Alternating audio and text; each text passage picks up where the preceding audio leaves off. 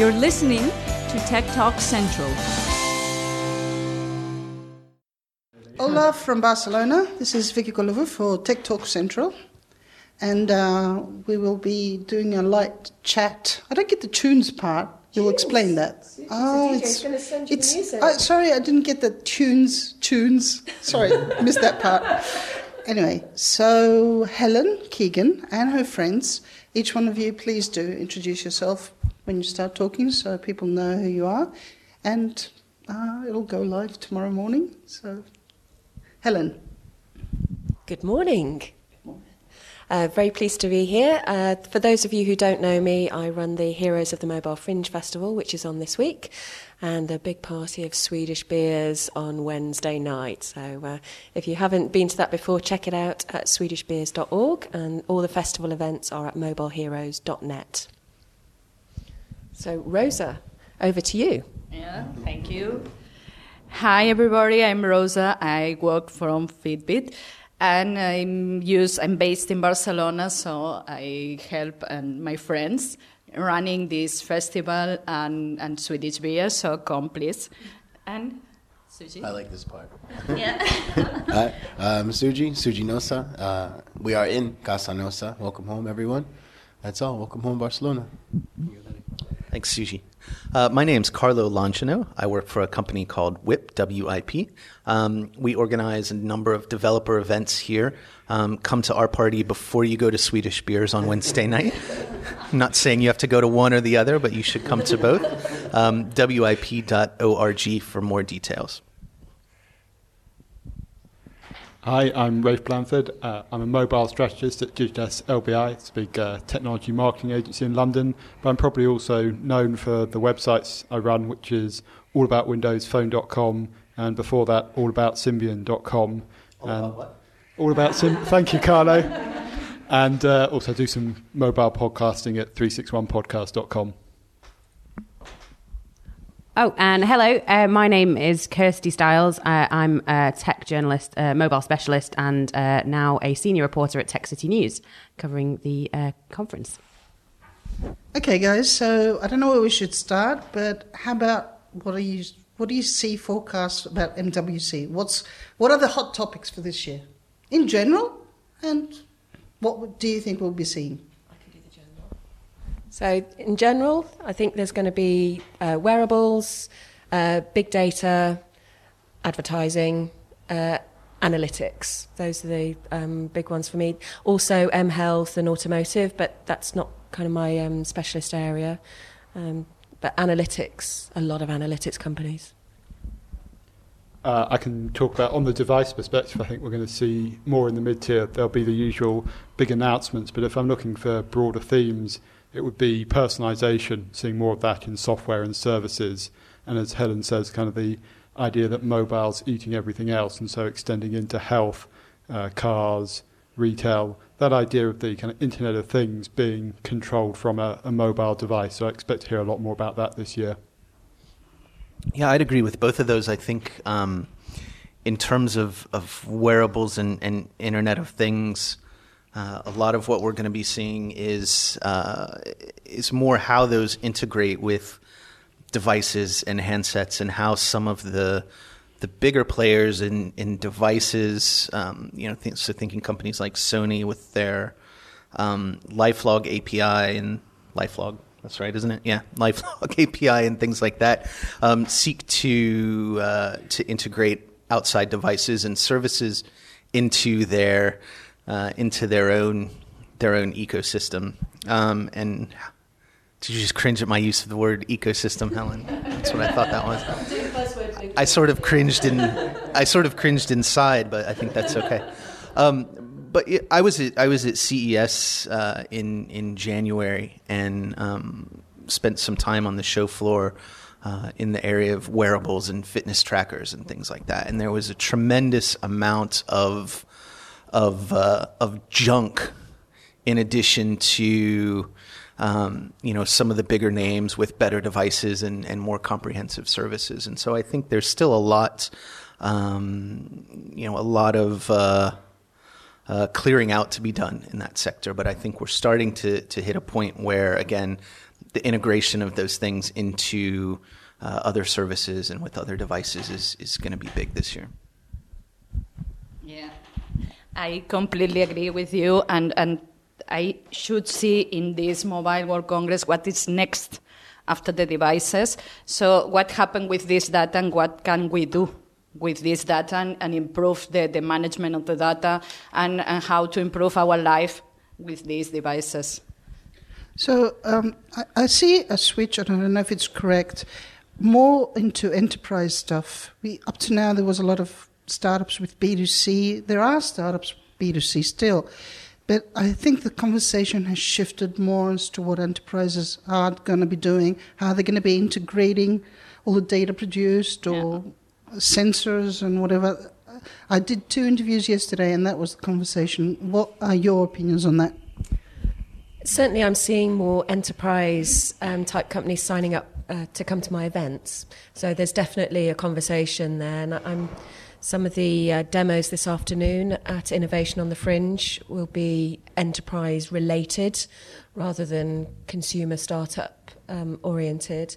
So I think it's a good thing. It has to happen. The world has gone mobile, and it's a time for these companies to catch up if they haven't already been part of the party, as it were. Yeah, I think something that I've noticed over the last few years at MWC is a lot of the consumer companies, like you mentioned, whether it's startups or even handset vendors, the role that they're taking is changing. This used to be a very consumer product-driven show with a lot of big handset announcements and things like that. You're not seeing quite as much of that. You still see some of it. Like I think Samsung has big announcements tomorrow. Microsoft will announce some things. But for instance, HTC did their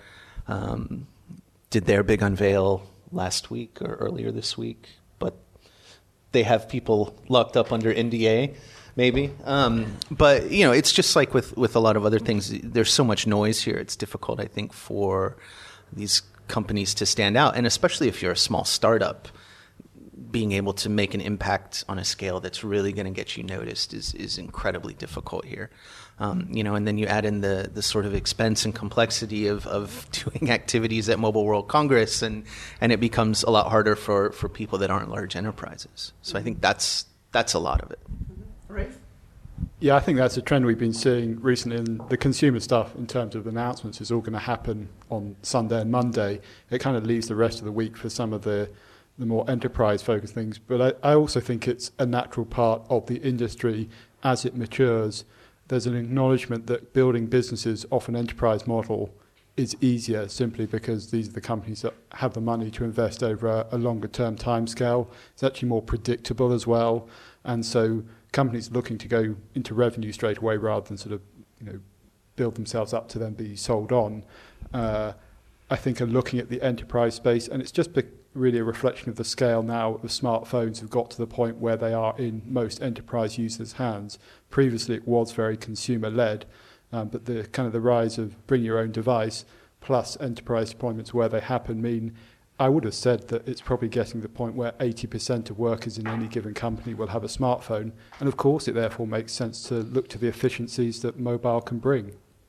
So, Rafe, what would let's say you were in a room with a lot of developers, 100 in there, and you were supposed to give them guidance as to what they should be working on or for whom they should be working and which field, mobile, there's Internet of Things. What would you suggest? Like, your money depended on that. What would be your best advice to give them, hey guys, this is where you should be working with?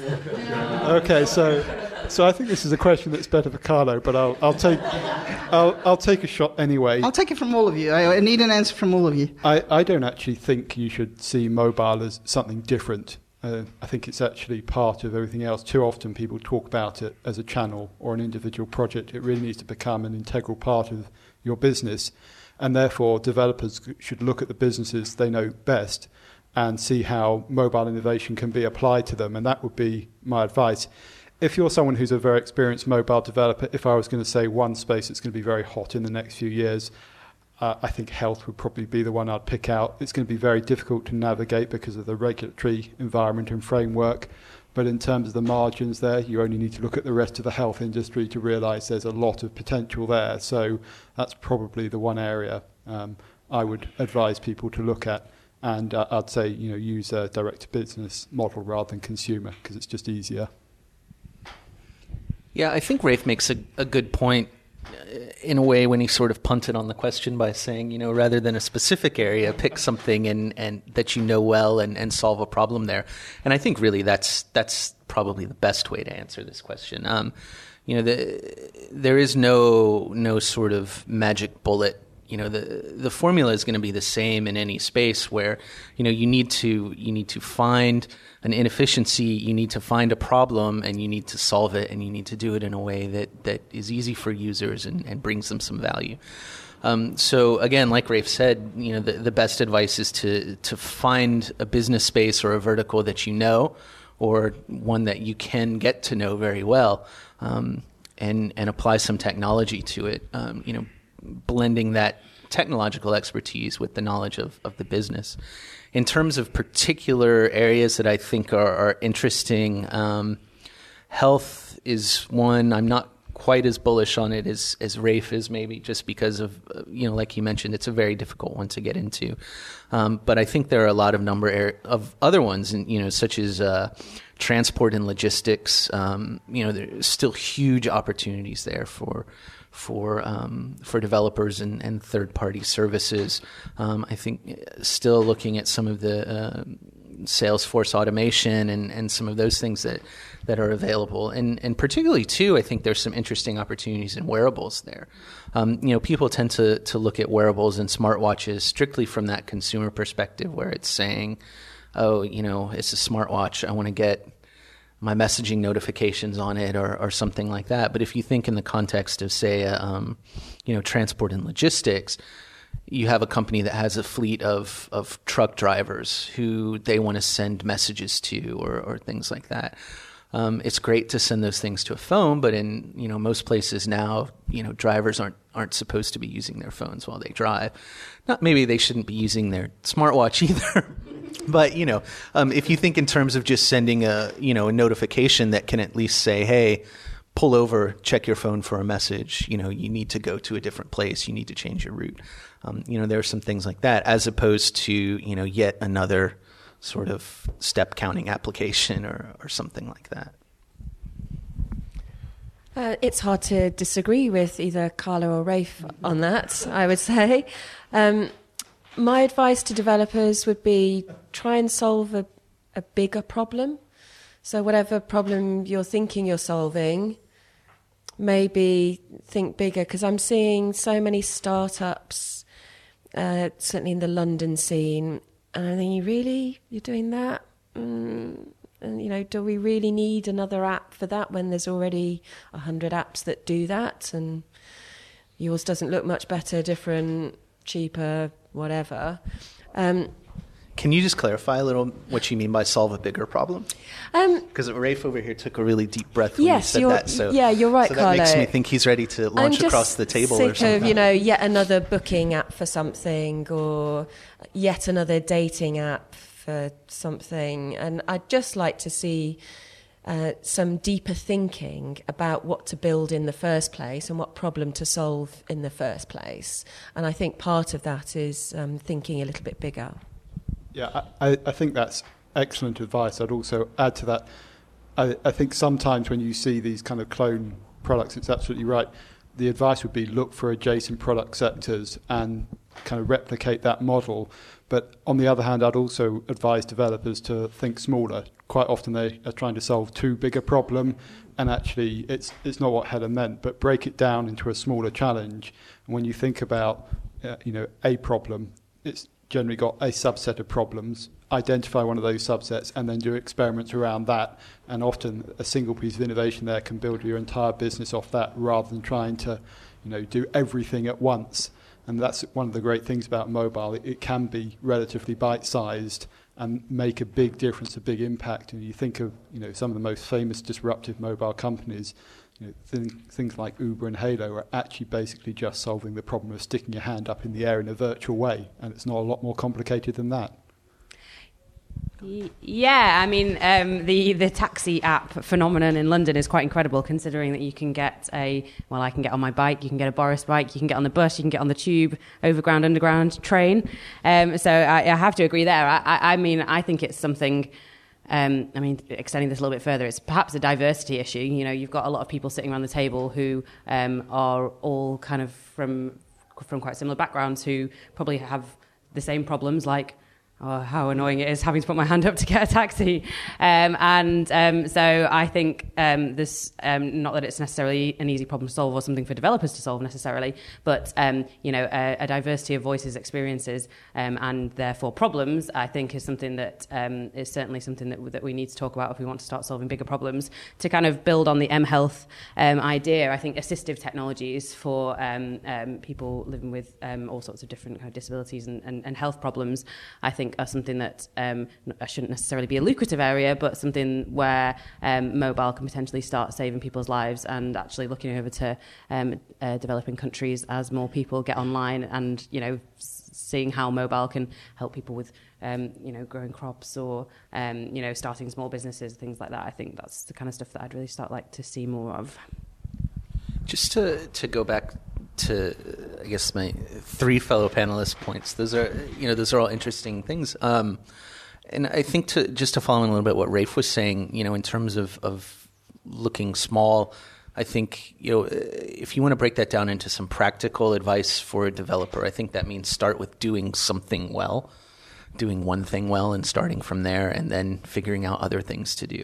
But then in terms of thinking on a bigger scale of along the lines of what Kirsty and Helen are saying, I think we see a tendency of a lot of people to lead their business ideas with a service or an application, where a lot of times those services or applications are just specific implementations of a technology. So if we use the example of Uber, like Rafe mentioned, for instance, they've just launched this Uber Eats service here in Barcelona, where instead of using Uber to get a ride from a place, they're doing food delivery.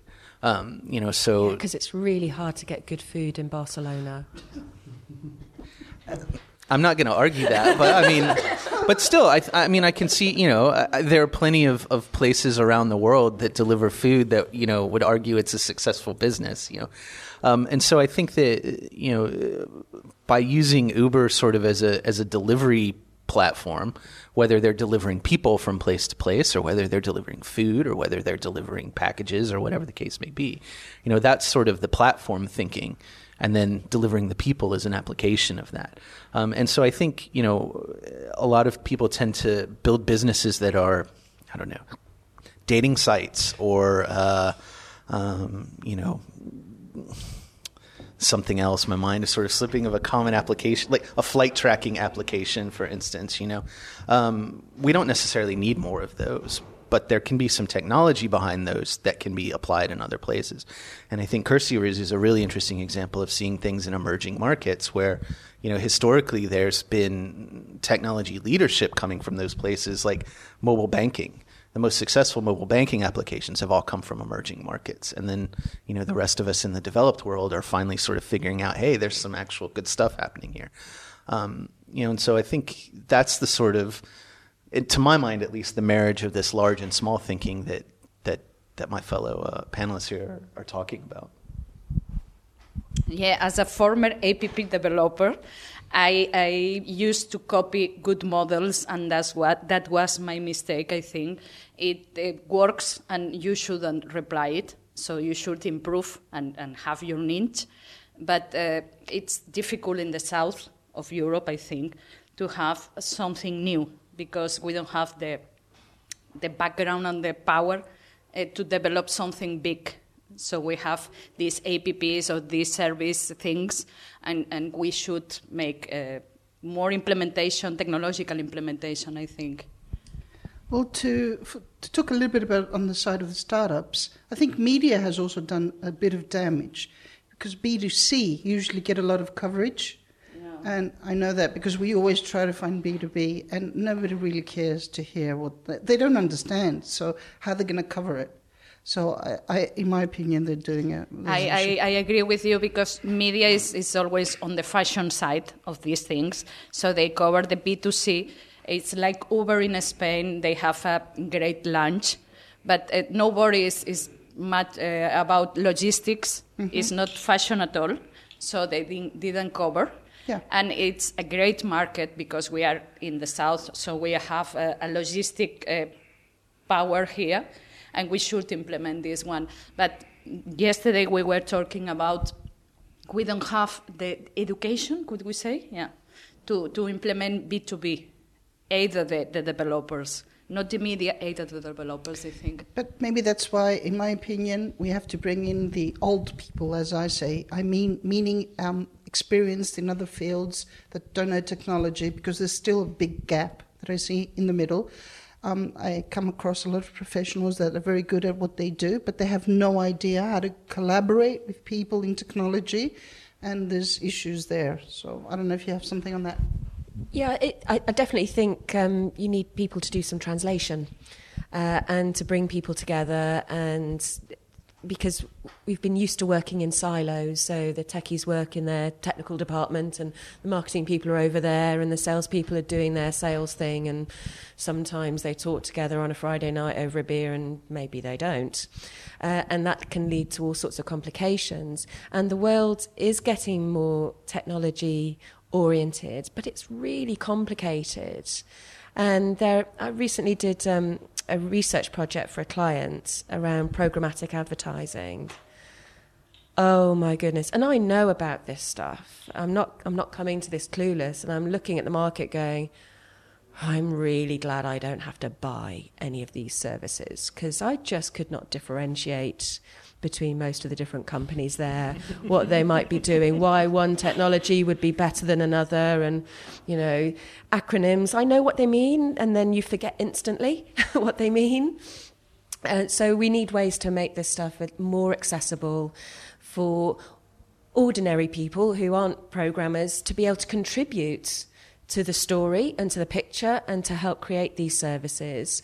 Because that way we'll get things that more people can use and be more practical and not have jargon. And I think that's an interesting point. I mean, even just beyond the sort of business aspect of it, I mean, I think the bigger backdrop that we're starting to see, are things like If This Then That, who've just come out with a new app for Android that lets people sort of create code and create their own applications without creating code or applications. It's, for people who aren't familiar with it, it's ifttt.com, and you can basically set up different services to interact with each other when certain things happen. It's interesting. And then of course, the whole maker phenomenon in the hardware space, where the prototyping and creation of hardware is really becoming democratized in a sense. People able to build things with Arduinos or other types of boards and very easily build in all other sorts of sensors. And so I think we're getting to a point where this sort of technology creation really is going mainstream. And I think that's going to be really interesting to see over the next few years as well. And I think, just in the context of Mobile World Congress this week, we might see some of that too, from companies like Intel, MediaTek, some other people like that. My observation would be that technologists in general think they know best about everything. And as a result, they tend to think they can run other businesses better than the people running them themselves. And that's pretty much always a mistake. And I think that arrogance has infected mobile to a certain extent. And while that's not necessarily an enormous problem, you can also put it the other way around. The scale of mobile as we head towards 2 billion smartphones is pretty unique. And so both sides have a lot to learn about what that means, because essentially mobile is becoming the digital infrastructure on an unprecedented scale.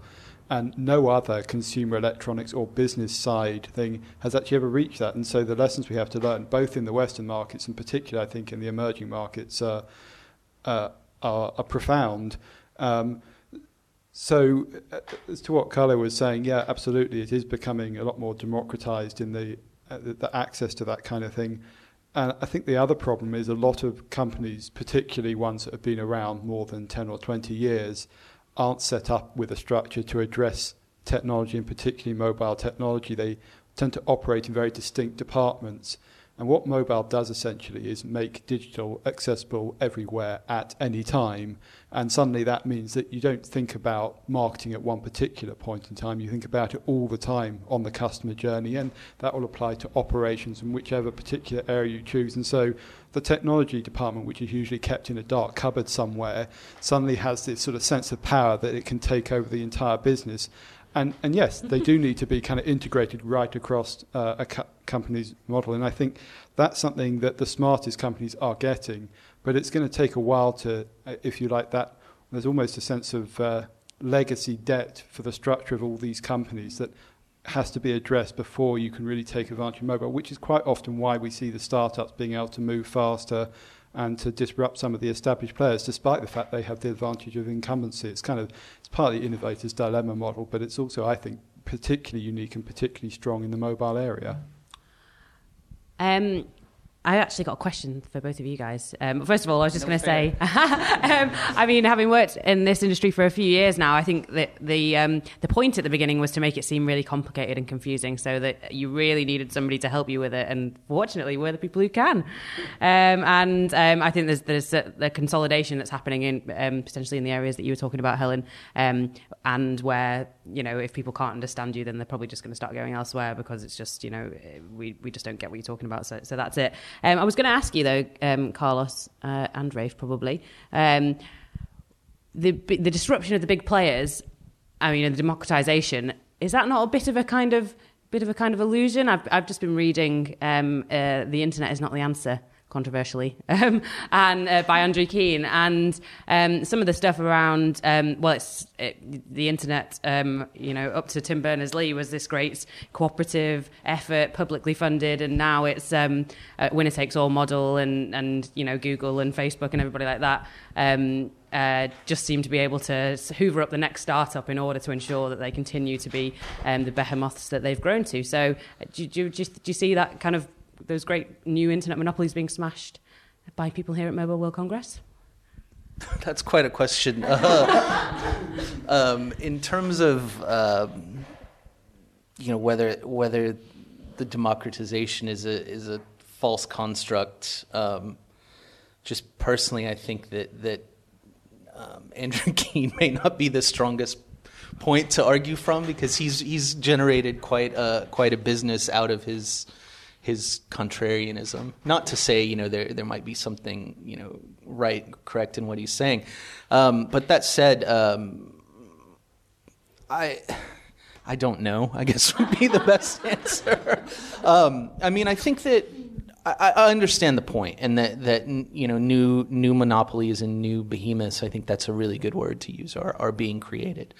And I think that, you know, maybe the bigger issue is we sort of see this, kind of cultural monotony emerging, where, you know, I think we're losing a lot of, well, not losing is a strong word, but there are a lot of distinct bits of culture that are becoming sort of homogenized by the internet, and I think that's a challenge that we need to address. I've gone a bit sociological. Maybe that's not what you wanted, but I think in terms of technology, I still think that we live in a time where companies and startups and innovators and entrepreneurs have greater access to market and to technology and to communication channels than they've ever had before. Some of those may be through companies like Google and Facebook and you know, some of these tech giants. But I mean, I think the sort of saving grace is that for those companies to really try and lock things down is cutting off their nose to spite their face. And I think that you know, if they do try and do that, I don't think it will work, because I think something that the internet has shown it's very good at is, you know, finding ways around barriers. You know, whether that's, you know, people in certain countries finding access to services that are presumed, quote unquote, blocked by authorities there. Whether it's, users moving from one service to another because a service did something they didn't like. So I don't think the risk is quite as great as someone maybe like Andrew Keen would have us believe. But I do think it's a legitimate concern, I guess, is what I'm trying to say. I'm just going to pass the mic to Rafe now. He'll be much more erudite. I think trying to add value to what Carlo said, because he's actually put it much better than I could. I think it's sometimes important to separate the corporate structure from kind of what we see as innovation or new businesses.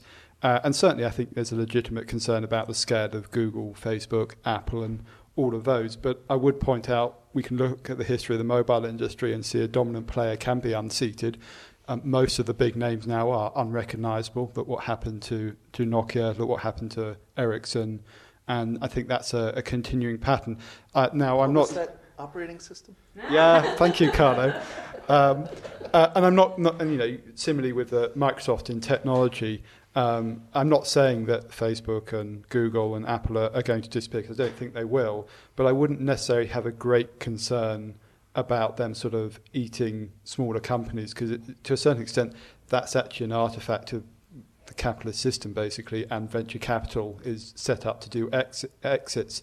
You have to also see the positive side of that. The amazing access to capital has actually allowed the flowering of technology in a way that's pretty much unprecedented, simply because the overheads and the kind of the externalities of technology are so much lower than any other sector, which is really part of the reason it's been able to accelerate so far. So I think you have to absolutely be concerned about this consolidation, but equally well, that wouldn't have happened in the first place if we hadn't had the environment to let that happen.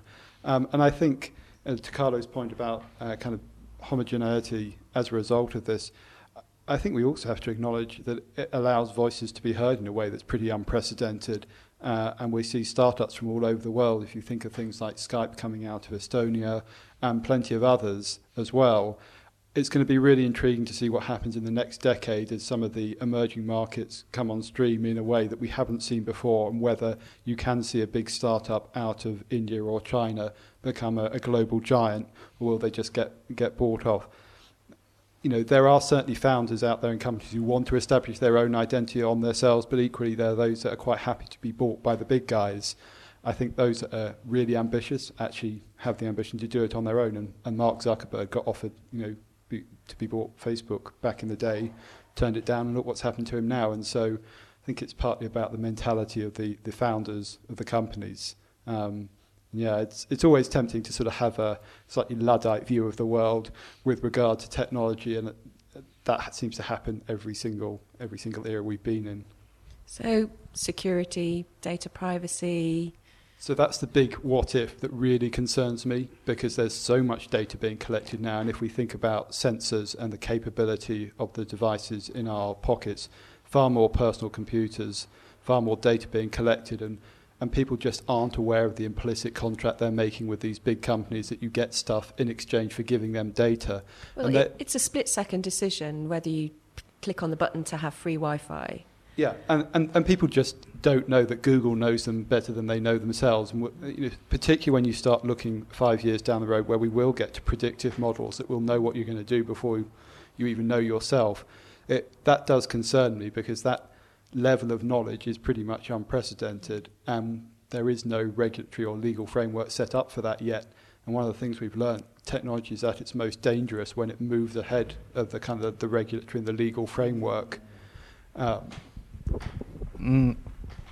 repeat that. Go on, Carlo. No, I'll let you finish your point, Rafe, but I would like to come back to that. I kind of finished the point there, but in terms of equality of access and things like that, that's where I think you have the concern. At the same time, you can't be tied into a framework, because the whole point about a lot of innovation is that it is going to be disruptive, it is going to change things, and actually that's how you make progress. And let's go back to the Luddite point. You can't be afraid of it, but it probably is that I am, because the pace and scale is pretty much unprecedented. I mean, I think that even within my lifetime to know internet, and then it does give me some concern for the future, just how much that might change again. Yeah. I take Rafe's point regarding government and regulation when it comes to privacy and security. I mean, I think that we've already seen what can happen when when companies or corporate entities are left to sort of do whatever they want, or even what governments will do. I'm not saying government. I think the issue that I see, when we start having this conversation is that it's a very fine balance to be struck between a government or a regulatory body acting in a way that protects end users, consumers, the public, without hampering innovation. I think the way that you phrased it, I may be reading into it something that you're not intending, where you're saying it's very hard for government to keep up with innovation. I think it's impossible for government and particularly for politicians to keep up with innovation, and to get to a point where there's some sort of implicit regulation of innovation or permission needed to innovate. I think that's something that can really destroy the technological world and really hamper progress. Absolutely, and just to make it clear, it was more a case of I'm concerned that they're not doing a good enough job, rather than they should regulate that space. It's just, rather than being on a product life cycle that lasts years or months, actually regulation tends to be on the decade cycle. Just like to see a change in that. And in general, I want them to get out of the way as much as possible and let the free market have its way. But there are plenty of examples from corporate history where they're not the right one. And whether the government's even the right person to do that regulation, much bigger question. So I think in our company, my colleague Sakis is here and he's got a question for these guys. I was intending to do one with data, but I think his is also very interesting. So, Saki, please go ahead. Hi from me. I'm Sakis Trendaflakis, co-host of Tech Talk Central, and I really enjoyed the conversation earlier. So I have a question for all of you. Artificial intelligence is something that is pretty trendy right now, and we gather all that data from all kind of sources and sensors and wearables and whatever. But the thing is that we train certain algorithms and we're educating and creating smart systems. What are we going to do when computers will be clever, will be more intelligent than human beings? Will that happen? Will that be the end of the human race? Well, you'll have to come to Monday afternoon session with James Tagg. Are the androids dreaming yet? Because he's just written a book about that subject, about when we can expect our smartphones to be smarter than us. And I think it's a really interesting question, and it freaks me out a bit, so I try not to think about it too much, because we've it's all quite seen worrying. Terminator. Yeah, exactly. And I was my first night here, I was woken up very early in the morning by the garbage trucks going around the streets, and I thought about driverless cars, and then I'm thinking, well, there'll be driverless garbage trucks, and it'll just be these massive, great, big robots going around the streets picking up our garbage, and then what do the garbage men? They will be more intelligent if you think about it. They'll know which bin will be full, and if they should go by that. It's a sort of like a balance. Yes, I agree, but it's not that far away, and it's still really freaky to think about this stuff and what that means for human beings in terms of what we do every day. Because everybody's job will be disrupted at every single level. It's, you're not safe because you're a doctor or a lawyer or whatever else. It's at every level. So I think being mindful and conscious of this happening and having conversations about it and thinking about it is a good thing. There's no way to solve the problem right now, and I don't know when the smartphones will be smarter than us. We will have to ask James tomorrow at 5:30. And that's mobileheroes.net for more information on tomorrow's event. Kirsty had mentioned earlier assistive applications, and I don't think it was quite in this context, but I think if we think about what artificial intelligence can offer, everyday life and people in terms of assistive technology, and as Helen says, being mindful of what that is. And I think the outlook that we should take when it comes to artificial intelligence is what is helpful and what's just technology for technology's sake, and what is disruptive in a bad way. So I think instead of replacing doctors, how can we use artificial intelligence to make their jobs easier and make the outcomes better? Again, with the garbage trucks, again, maybe we can just figure out which ones are empty or full and need to be emptied, rather than picking up every single one on the street. I think the key to that, though, is sort of us as human beings having a little bit of restraint, which I'm not sure is something that we're always really good at collectively. So, I mean, I do think it's a big question to ask and a challenge that we have to face. Yeah, this is a pretty big subject. I absolutely believe that computers will become more intelligent than humans. It's not a question of if, it's when. I think the real concern comes from once they get to that point, they just run off in a kind of cascade. It's the singularity that people talk about. And a lot of people much smarter than me have sort of said it's going to be the Terminator scenario, and others have said it's kind of the utopian scenario. I think the reflection on this is it's going to be a massive inflection point, and honestly it's very difficult to understand what's going to happen at that point. But equally well, I think you can look back a couple of thousand years, if you think about, I don't know, Roman times, or even further back, kind of Stone Age man would look at society today and it would be completely alien and unrecognisable to him. I'm not suggesting it's going to necessarily be quite that big in a kind of like a 3 or 4 year time period. It won't be totally overnight, but it could be very quick indeed. And just as technology has pretty much made the world unrecognisable in the last 30 or 40 years, it really has only just got going. And I think AI is fundamentally tied to that. And honestly, yeah, it does scare me a great deal because, like most humans, I'm not terribly comfortable with fast, rapid change. But it's also a massive opportunity. It's actually, I tend to see technology as a very positive force, all the great changes it's made. And I'm optimistic enough to think that it will actually be a positive thing. I think there are people who are much smarter than me about talking about AI. And I would point out we're already there. There's a lot of analysis already going on, improving systems. And basically a lot of technology is actually based around taking disparate bits of data, pulling it together, and particularly in the aggregated sense, making decisions off the back of that. And actually, to me, that's pretty positive. But yeah, I guess I welcome our computer overlords in due course. Anyway, guys, because we don't have a lot of time, this is the last question, a wrap-up question. So what didn't I ask you? What would be that question that you would really like to answer to? So what kind of topic should we have more, if we did have more time, should we be talking about? Helen, you seem to be thinking a lot about it, so I am going to give the microphone to you. Thanks, Vicky. Nothing like being put on the spot. What could we have talked about?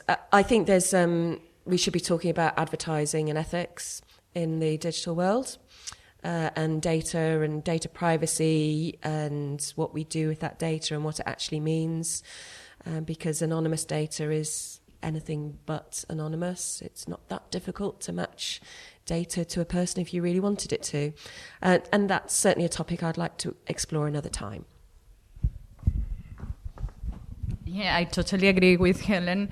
I miss a little bit about privacy and what you do with this data and the security and how is avoiding these rules in Google and these kind of things.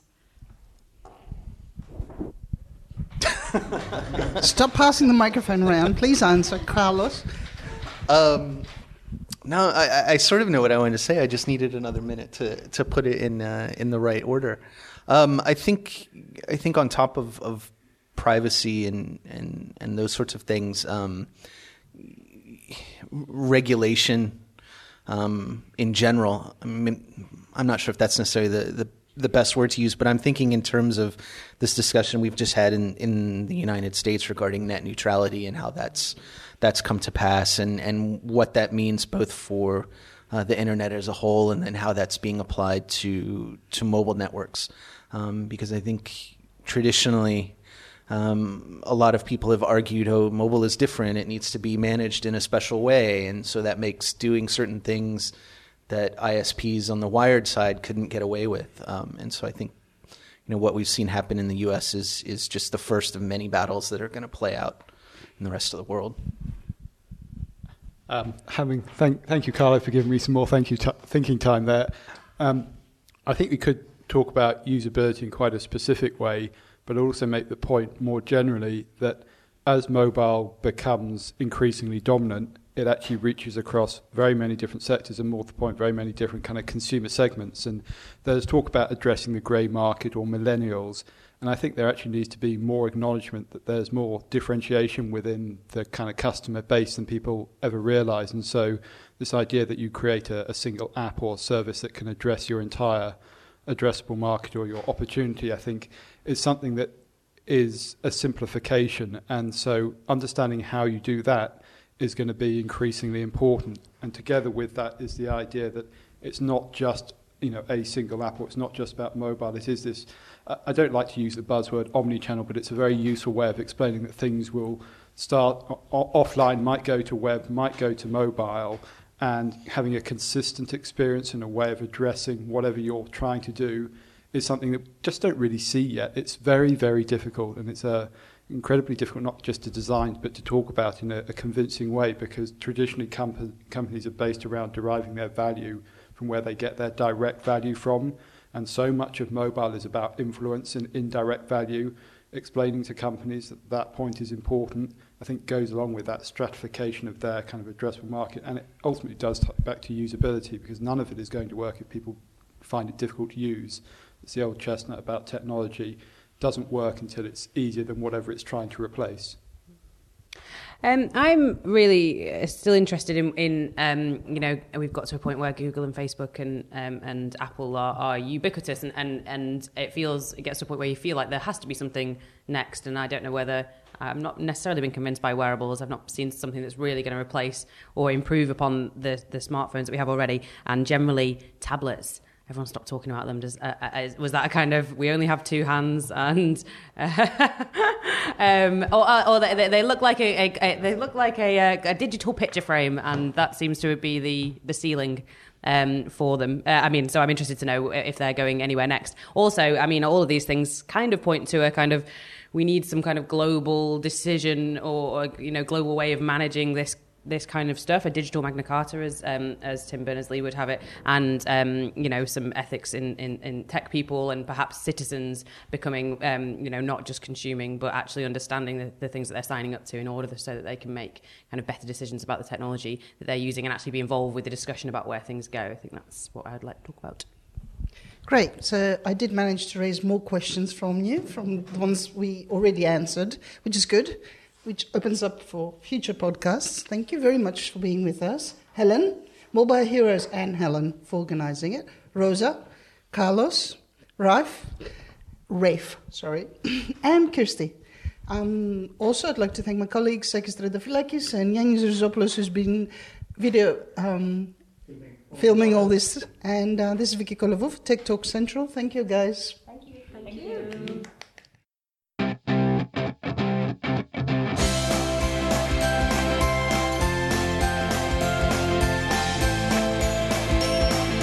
You're listening to Tech Talk Central.